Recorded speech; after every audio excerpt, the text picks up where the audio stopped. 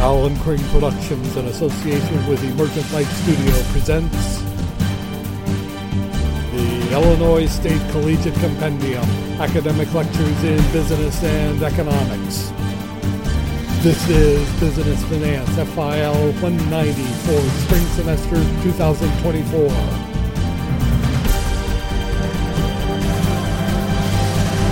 Today, corporate accounting statements. And there's some important information in this. And I think I've already asked this. You have taken FIL, Accounting 131, have you? Okay. Well, I'm going to rely on that a little bit, but we take a very different approach. And, hang on. We'll get to that in a little bit here. But as always, we're going to have a look at the numbers today.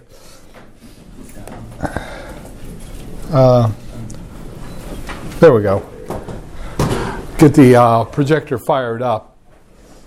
But again, get your groups formed today, and then next week I will lay out the framework of the term assignment for you. And just as a direct statement about it, there are several places I use and I can have you use to generate low-level artificial intelligence prompts. And one of those, some of them are for pay, and I'm trying to avoid having you eat too much fee this time. And I have found a good one, thanks to our teaching assistant, that's okay as well. Yeah. If we already have GPT-4, can we use that? If you have it, yes. But you are going to be submitting the prompt. Let me be a little more general about it. You will be submitting to me as part of the project your proposed creation narrative. And then I will redirect you to make some changes so that you are not going to use one that's already in the stack somewhere, to make sure that it is a fully customized chat for yourself. But your group will work together in a team to develop it and to test it and to revise it if necessary. And remember that you will provide me with the preliminary, your final, what you are going to put in to create it as at the midterm, right after the break. I think I'm going to make it. And then you will have time over the last half of the semester to refine it, to test it against what you are learning in this class. So in other words, you're going to be the adversary to make sure that when it gives you answers, those are the correct answers to the questions. Because at the end of this, you will present to the class and I will throw questions at each group. And they will show what they get from the GPT that they have created. So you're having a chance to build it, develop it, and get an understanding of what comes out for what you put in. You're not going to be able to just do lol text messaging types of English language and all of that. Every word, every sentence structure you use can impact on the quality of the product that's coming out. And remember, this is the very lowest of artificial intelligence. What's already out there now is just almost scary. But anyway, let's have a look at our numbers today and get back down to earth. By the way, I had a good lull here. Let me see if I'll find that in a minute here. But as you can see, it's your turn. Is this a bull day or a bear day? A bear day? Yeah, it's actually kind of a noticeable bear day. I mean, it is oddly, you see the Dow started up, heaven knows why, but then the bears just came climbing in, but the bulls started grabbing what they saw as bargains there. So it's going to be a kind of volatile day. It's up now. Well, it's pretty much just flat. But the S&P 500 started out down, and it's just tailing out. And that is on a lot of rumors of bad earnings reports for the big tech companies, that kind of thing. Sounds it was happening last night. One former student who's a trader in Chicago was telling me what he was hearing as rumors, and there weren't very many good rumors in the mix last night, and that, of course, built up in the aftermarket and the pre-market a lot of an imbalance between buy and sell, with sell on the heavy side. So as you can see, at the bell, it was down from the pressure of all those pre-market orders filling in the first few minutes. And then it just kept going down from there as more investors got all kinds of excited about the down day. And you see the NASDAQ is just taking a toilet break right now already, and we're early in the day. It's down more than 1.5%. I don't foresee that going too much farther. When you get down that low, bargain hunters start to slide in and pick up some of the stocks. I say all this to you because this gets you to thinking in the mode of the investors, of traders from my old world. And it helps you to frame in a more objective light with the knowledge that we've had from past experience being imparted to you through me. But it's not a very pleasant day, let's put it that way. It's not one of those great days. And then if you see clipped off a little too soon here. Notice I kind of ignore the Russell. I'm not sure what that's supposed to tell you about anything. But crude is actually, it's taking a drop. Notice that trading range. Remember I said there was a trading range we've seen over and over the past few years, and it likes to stay in that band, 72 to 79. Well, it's bouncing around. It's bouncing downward now, but there you go. And, of course, if we have the stock market going to hell, the gold bugs are going to say, oh boy, it's the apocalypse. Let's buy gold and hide in our caves. And so there they are, just pushing the price of gold up, buying gold and having a good time with it. Silver is actually up to some, but not like that. That's much more dramatic. But anyway, the commodities are up somewhat. I'm not too concerned. This is just more of one of those days when I hesitate to say correction. That's such a pop fad word. It's one of those days where the markets are consolidating. They're just in a grouchy mood today. And so the bears come out of the woodwork and have a party. Now the 10-year bond, there's buying pressure in the bonds. You see the price going up, or you're saying, wait a minute, fat boy, I see red. Yeah, that's the yield going down. Price goes up, yield goes down. So in other words, we have something. I've told you this term before, and now I'm going to say it again. You'll get used to it. Flight to quality. We have something with flight to quality. From riskier assets to less risky assets.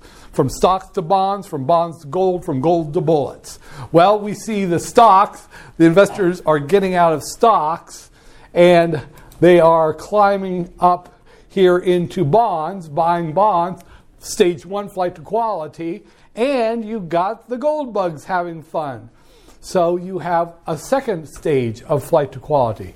From stocks, risky, to bonds, less risky, and from bonds to gold, which is even less risky, at least it's supposed to be. Fortunately, we don't have any indexes on bullets right here in front of us, so there you go. So it is kind of a classic flight to quality day. Now, if this goes on day after day, I get a little worried, but right now, all investors are doing is they're saying, okay, stocks suck, and we can make some money selling out of the stocks and buying into the bonds because bond prices are rising. Let's grab it right now. And the gold bugs are their own world having an exciting day today too. But moving over here now, just as a quick note, the euro, there's really nothing happening in the currency exchange market, US euro versus USD, and About the same with the Great Britain pound against the USD. That's pretty tame activity. A little bit of price appreciation, but not much. And Japan is more so that one's backwards. So the Japanese yen against the US dollar is doing the opposite of what you see there, because we quote this one backwards. See how USD is on the back end of these, like the euro, USD, and the pound against the USD, but you see USD is against the Japanese yen, so the quotes are backward. The reason is that the yen is a very low price against the dollar. It's, if you want a meal in Tokyo, you might spend a couple of thousand yen, and it sounds like a lot, but no, that's just a few bucks kind of thing. That's how it works. But anyway, going over here, speaking of Tokyo started out in a really bad mood last night, and through the trading day, which was our sleep time over here, it climbed up. The bulls crawled back out of the cave that the bears had slapped them into, and it came back up and finished up actually not too bad, more than 0.5% for the day after a wretched start.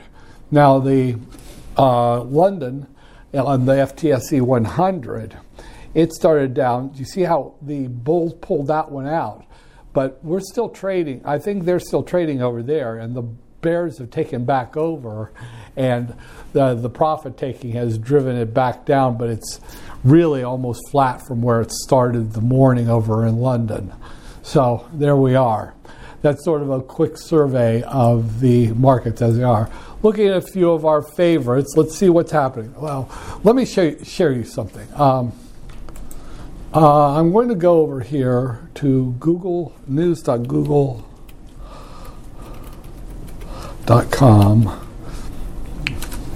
and show you something here.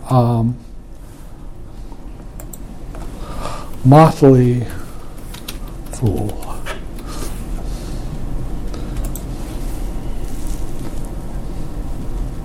I can't. Come on. I was looking for news articles. This is one of those services that I was warning you against. I can't find the article. They're not showing me the news that I want to see. Let me try this again. Go back to Yahoo Finance. And we're not going to be able to see back to the classic view. Okay. They recommended in a news article that was repeated on Google News, they said, you've got to invest in AI. Well, what's the great companies that are big and hot in AI? First of all, the ones they recommended are not AI. They're just big tech companies. And second of all, the ones that they recommended were AMD,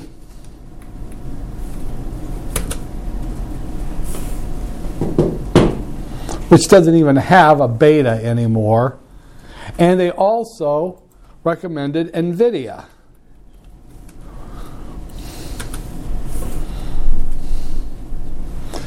Now, those two companies, you notice, well, I think I already showed you AMD. It had a beta posted last few days ago. But see the beta? See the price-earnings ratios? Those are not stocks that are appropriate investments for anyone with half a brain. They're both high-risk, highly overvalued stocks. You have already heard in this class, and you'll hear me preach this gospel over and over again, that you will know enough to know that the motley fool is most definitely the motliest of fools there are. Unless you really want to follow a recommendation service that's very popular with the mass media. Motley Fool is huge, but they're also idiots as far as this kind of stuff goes. They don't understand appropriateness of investment. You wouldn't do this. Now, as I was telling Mr. Luster before the class began, yeah, AI is hot. It's hot as hell. But the landscape is in terrible turbulence because it's new. It's early. And if you're going to consider getting in on the ground floor and grabbing stocks, your guess is as good as mine. The heavies in the business are Google, which is extraordinarily expensive to buy into, and it's got a lot of other things, but it's pouring its resources into AI. And other companies, OpenAI is hot in the game, but there are a lot of small players, and they are going to slug it out. The one thing is for sure is that it costs a lot of money if you are going to be a source of artificial intelligence, because you've got to have a lot of computing power in your domain, either in your own place or as SaaS, which is software as a service, or PaaS, platform as a service, or at the very least IaaS, which is infrastructure as a service. Any way you cut it, it's costly to get into this game. Some little garage operation is not going to do AI. They're going to use someone else's AI engines, AI cloud computing, AI cybersecurity to get it done. So it's incredible what's the potential and what's going to come.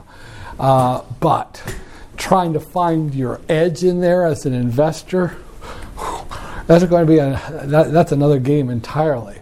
Especially when I am trained by IBM, and their resources are vast, just insanely large. How you can compete against that, I don't know. We'll see. Hard to call. Now let me get moving here a little bit. Let me pull up. Now this brings us into financial statements for today. Now there are a couple of really key points.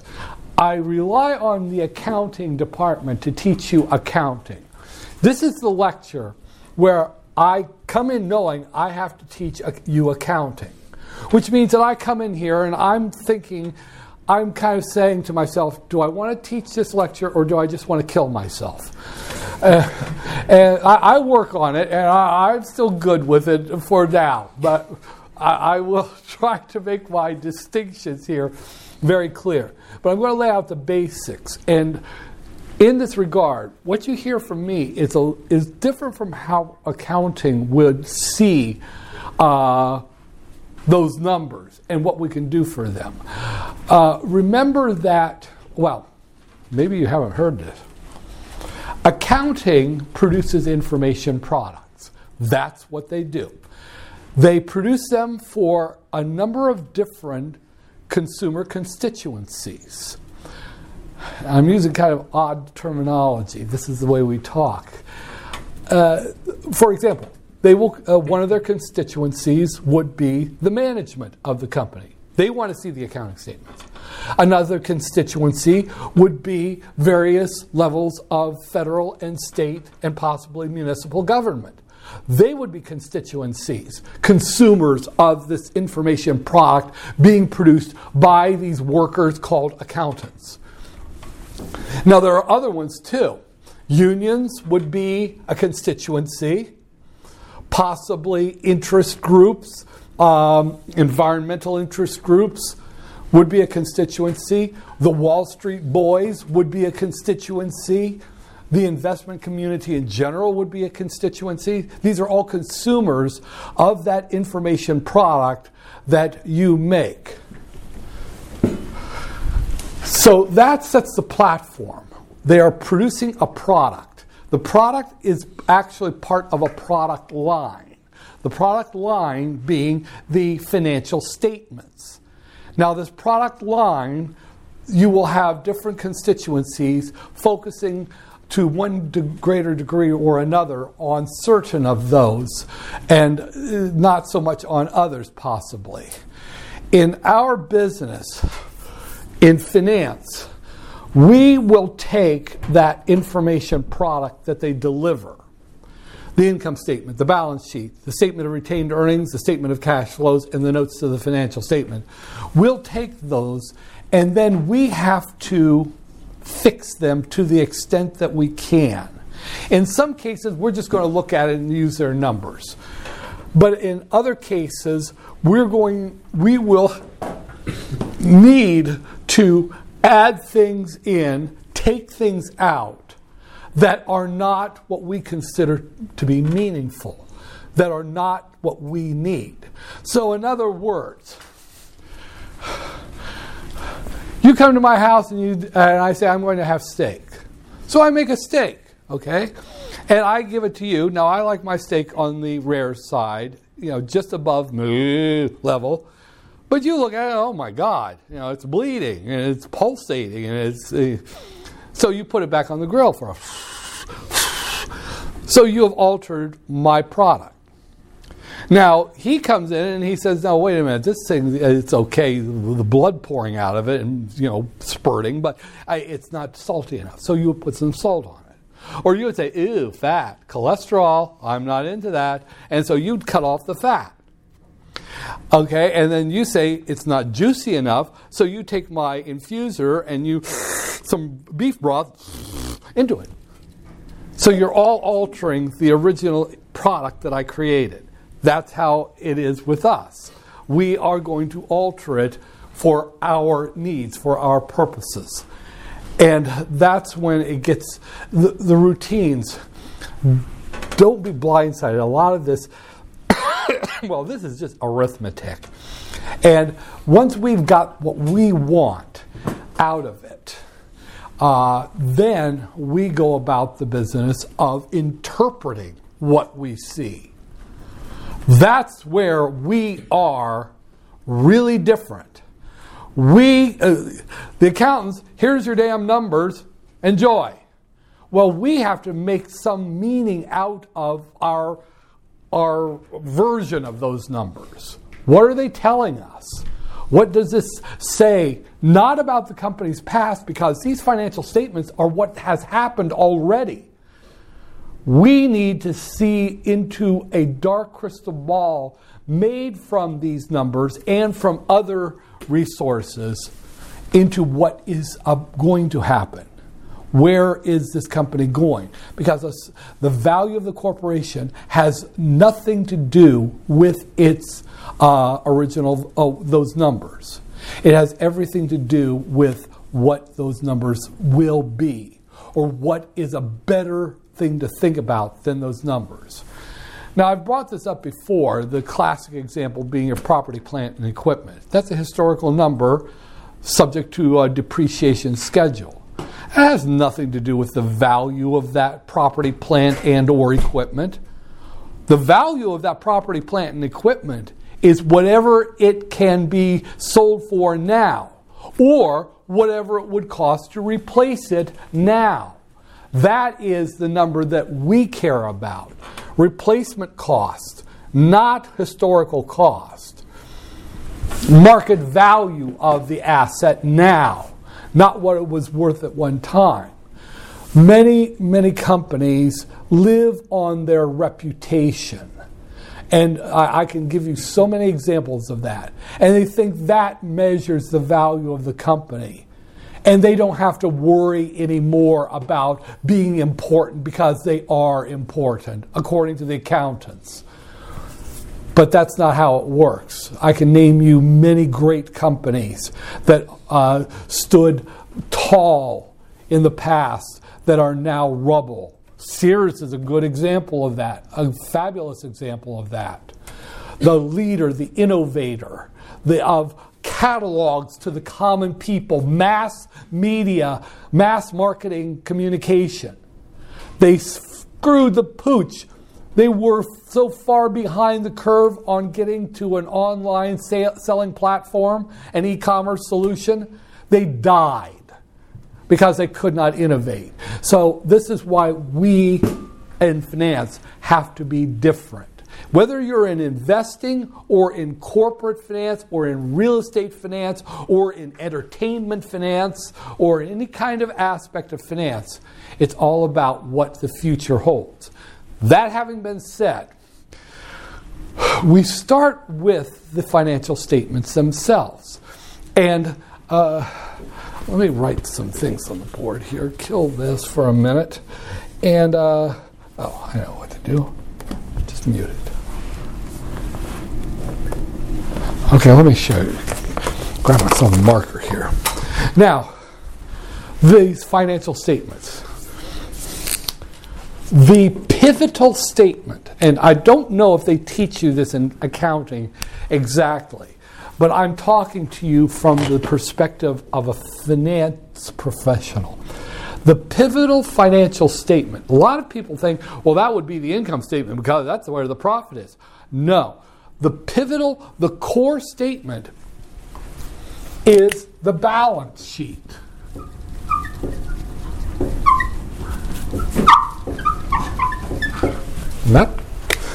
Who thought of using glass to write on?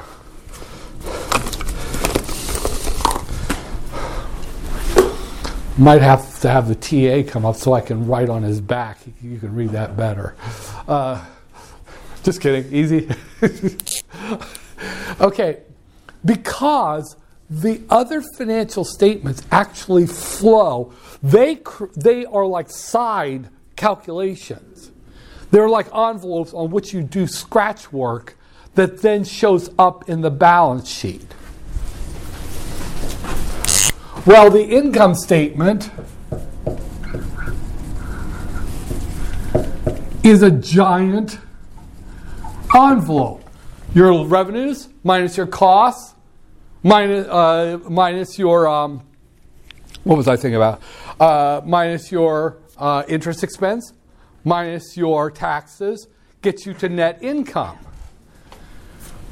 Well, that's the net income. That's the one, but it's still going to stop someplace along the way to get to the balance sheet, because then that goes to the statement of retained earnings, that last number there, along with some other numbers, and that goes to the shareholders' equity in the balance sheet. Calculate this, then calculate that, and then take it over and plop it into the balance sheet in the stockholders' equity, liabilities and stockholders' equity. So there's that one. And then you have this one over here, the statement of cash flows.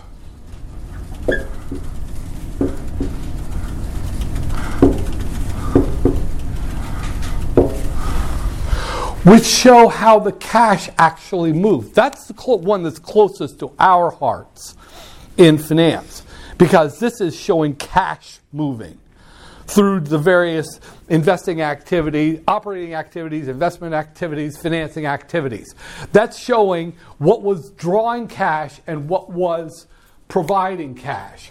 We actually, back in my time, we called this one the sources and uses statement. It was kind of more descriptive because it told you where money was coming in. Okay, that would be at the net income line. However, where was more money? What else do we have to correct? And then they have add back the depreciation expense, because there's no such thing. There is no depreciation. I always thought about making a corporation called depreciation, so that every company in the world would have to write a check to me, depreciation. But absent that, okay, so you have to do that fix. Okay, and then you've got these problems with the assets and the liabilities, especially the current assets and the current liabilities. Let me give you an example. I'm going to ask this and know that someone has not. Madam, have you seen my artwork? Of course you haven't. I have. Yeah. So you're the weirdo who's putting those odd comments. No, okay. No, I had a really weird one this morning. LinkedIn pops off.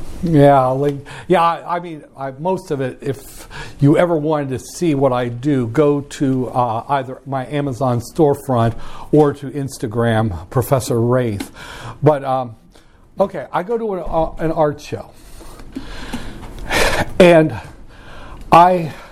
my art is expensive. People come in, most people really like it.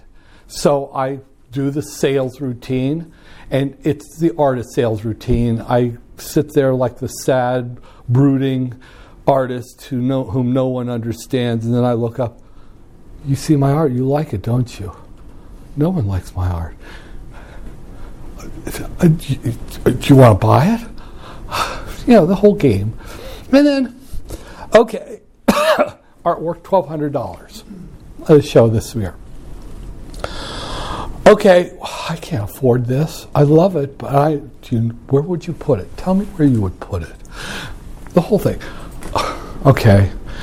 Well, I offer financing. You do? Yes. So, I sell it for $1,200, $400 cash, and then $800 as an account receivable. So, to the IRS, to the world that sees my income statement, they see that I pulled in $1,200, but that is a lie. Because what really happened was that revenue was $1,200, and then I had cash debited $400, but accounts receivable debited $800. So most of the action did not happen in the income statement. That has to be fixed. You see, when current assets go up, your cash flow goes down from period to period. Current assets go up, free cash flow goes down based from the revenue. Current assets go up, free cash flow goes down. But then she'll pay me off. She'll pay the $800, at which time I will then fix the mess that happened. The account receivable will go down, so free cash flow will go up. If you can get this down the first couple of times, write this in your notes, because I do it on quizzes, on the exam, and you'll see even to this day, once in a while, I get so confused I can't find my own butt using road maps and Rand McNally. Okay? GPS. Okay. But, okay, so there you go. You see, we in finance can't believe the income statement, because the income statement is going to lie. But it's not just in revenue. It's also on the other side. I decide, sir, that I am going to hire you as my assistant, okay, at art shows. So I say, you do this gig with me, and I'll pay you $300. You $100. No, $300, okay? Well, good. So on my expenses, wages have gone, I've paid $300 in wages, which looks like it hurt free cash flow. But I am a son of a bitch. I'll pay him next month. So what looks like $300 out of my pocket was actually $300 increase in wages payable. So I actually freed up cash relative to what the income statement says. So when a current liability goes up, free cash flow relative to what's on the income statement increases. You follow me? But then eventually I pay him. He comes around with his ginormous friends and baseball bats. And so, okay, here's your $300. So then wages payable, a current liability, goes down. Oops.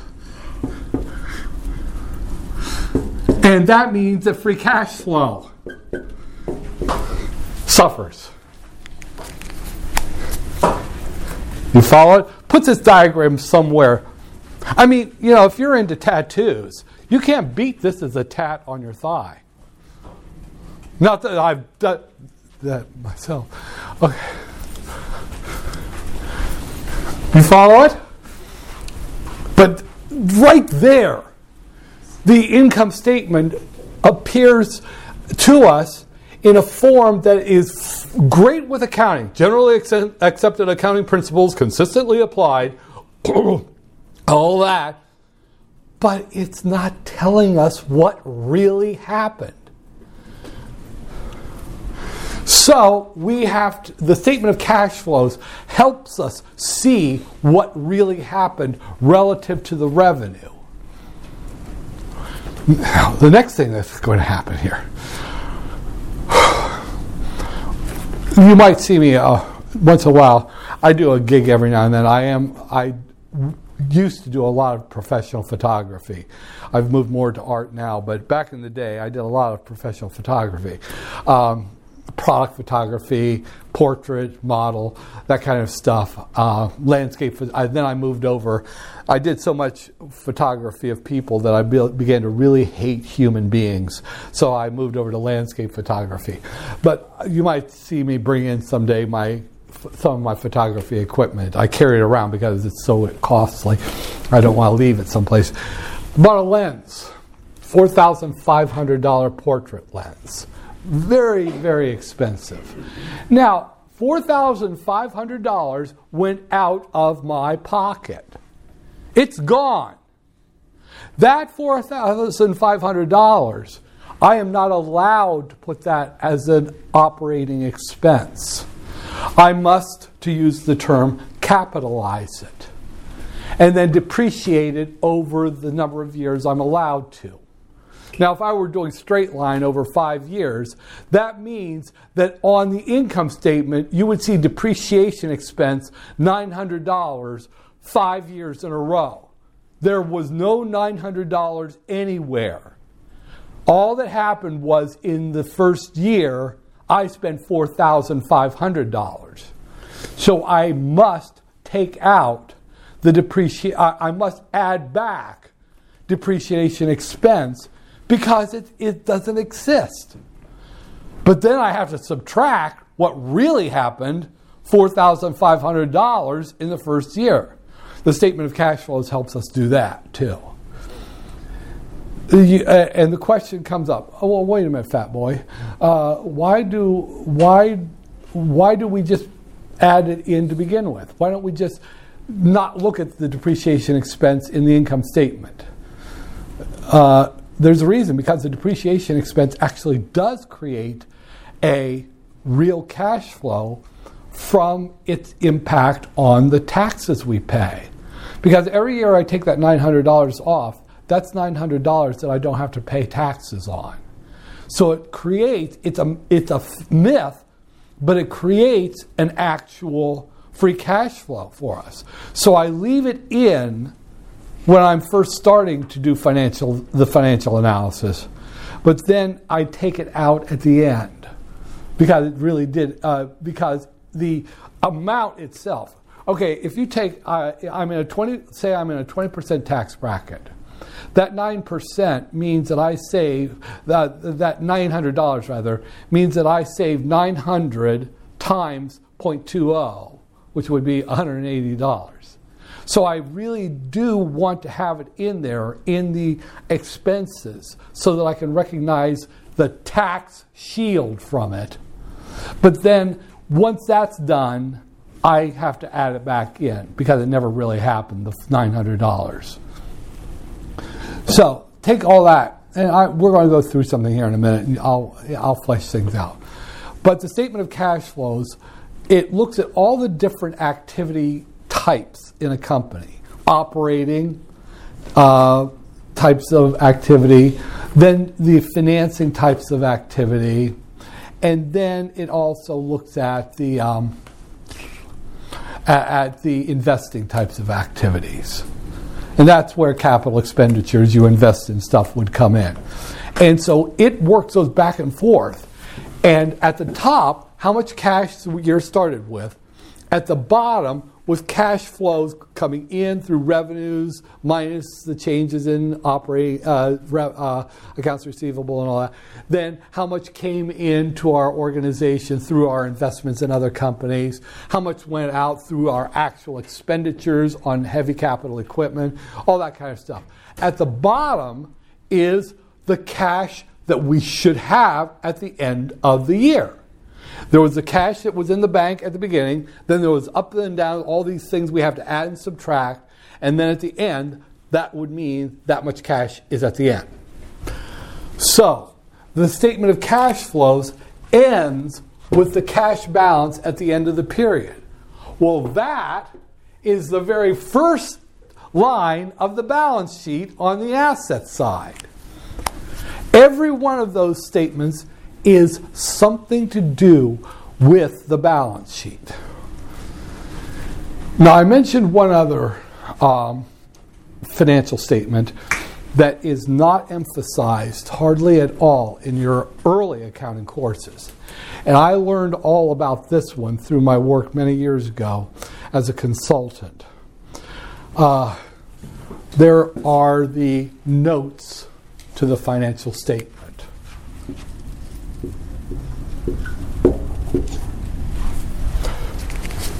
They can go on and on and on. But hidden in there is a ton of information, much of it numerical, that helps us as financial analysts better understand the company. For example, in the notes somewhere is going to be something about executive compensation and stock options and all that kind of stuff, and stock or warrants that have been given to executives.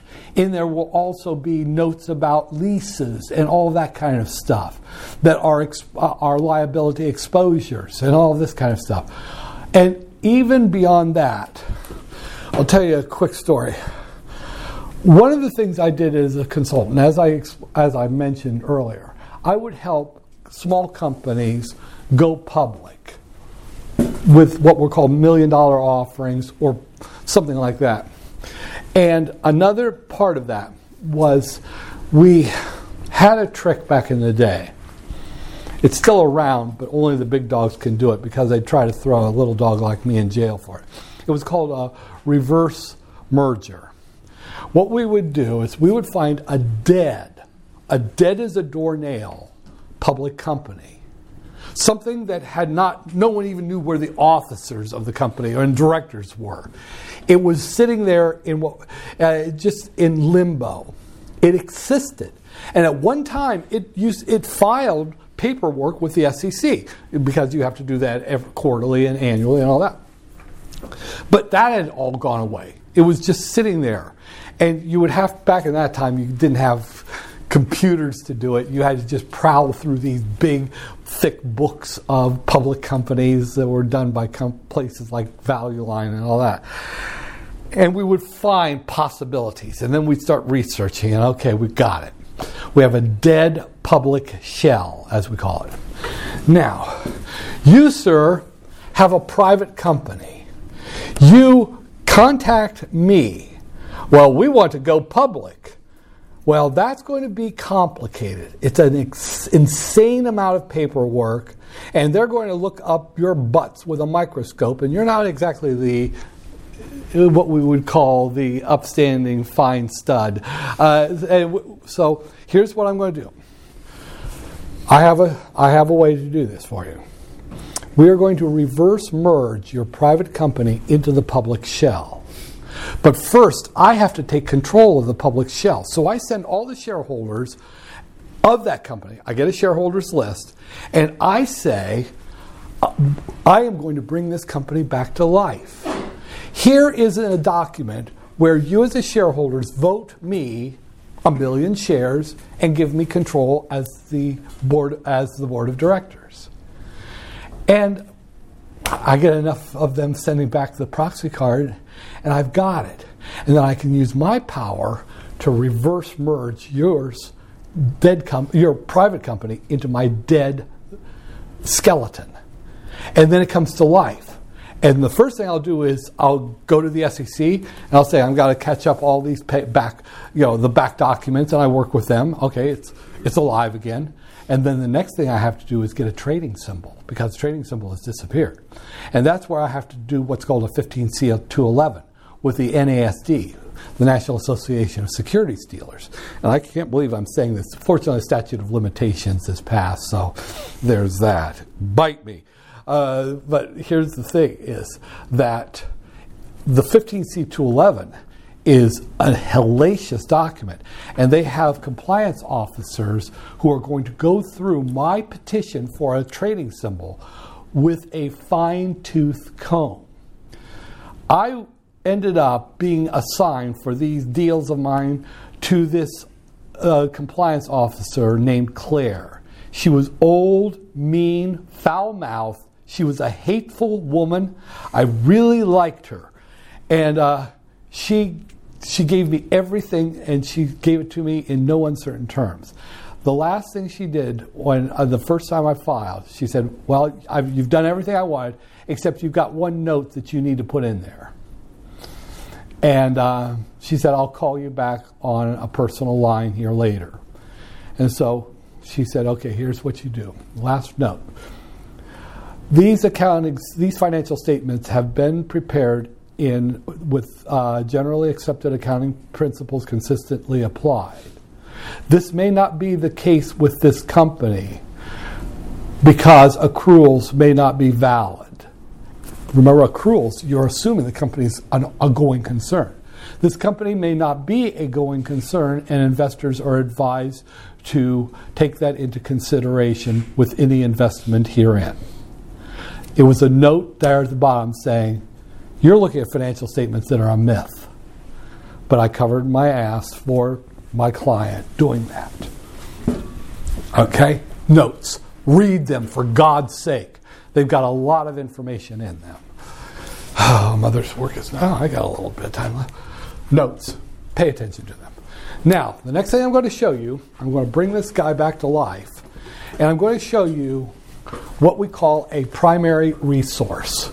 You will use this for the rest of your miserable lives in finance, especially here at ISU. When you do term papers and research analysis for classes, you do not go to places like Wikistupidia or Investistupidia or to Yeehaw Finance. You don't go there for the information. You go to the SEC. Every public company must file documents with the SEC all the time. Now, back in my time, we could lie. But then a couple of really huge scandals wiped out a lot of people's money, and they cracked down under something called Sarbanes-Oxley.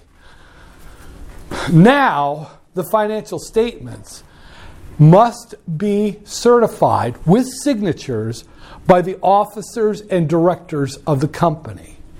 So if there is a material misstatement of fact, and you have signed it, and you have,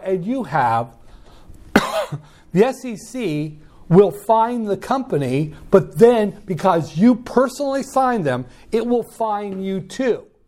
And if the misstatements are egregious enough, they will refer to the Department of Justice. The Department of Justice, unlike the SEC, can put you in prison. That means that you could be some hard-timer's old lady if you lie. That's why the only people who lie on financial statements right now are people like Elon Musk. Because they caught him dead red-handed. What does he do? He went on Twitter and cussed them out. Well, I do that, I'm going to be the wife of a guy named Bubba. He just cussed them out on Twitter a couple of years ago. Anyway, but you can rely on these. These are the statements that have been uploaded to the SEC and certified as true and without material misstatements by the company. No other source is primary with financial data. No other source. Well, I read this report on... No.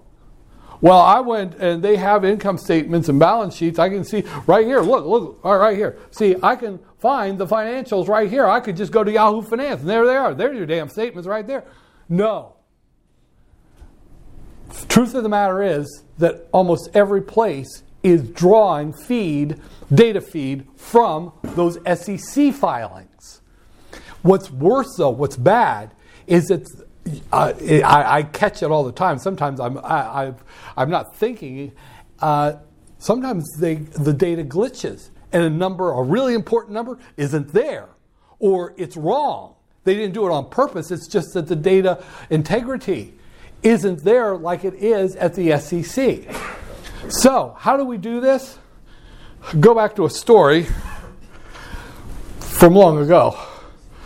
And we use the Edgar filing system. And I'll show you that next week. On Monday, I'll show you how to go in. Every company even has to provide all their financials in Excel format. So you can just draw down the Excel sheets, carve them up, make pretty charts, and look like a hero. You don't even have to key in the data. It's right there in Excel. SEC requires that all companies, and let me tell you, there is so much data, I'm going to have to show you how to move the tabs around so you get to what you need, because there can be 50 tabs of financial information. And all I want are these, a couple, the income statement, balance sheet, and statement of cash flows, for heaven's sakes. So you have to go around and dig it up. And I'm going to show you how to do that.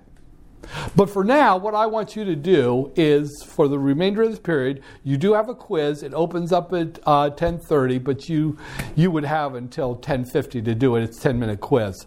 But first, I want you to get together, figure out who you want to work with for the rest of this semester that you won't commit acts of violence against. But for me, that's all I have for you right now. I thank you.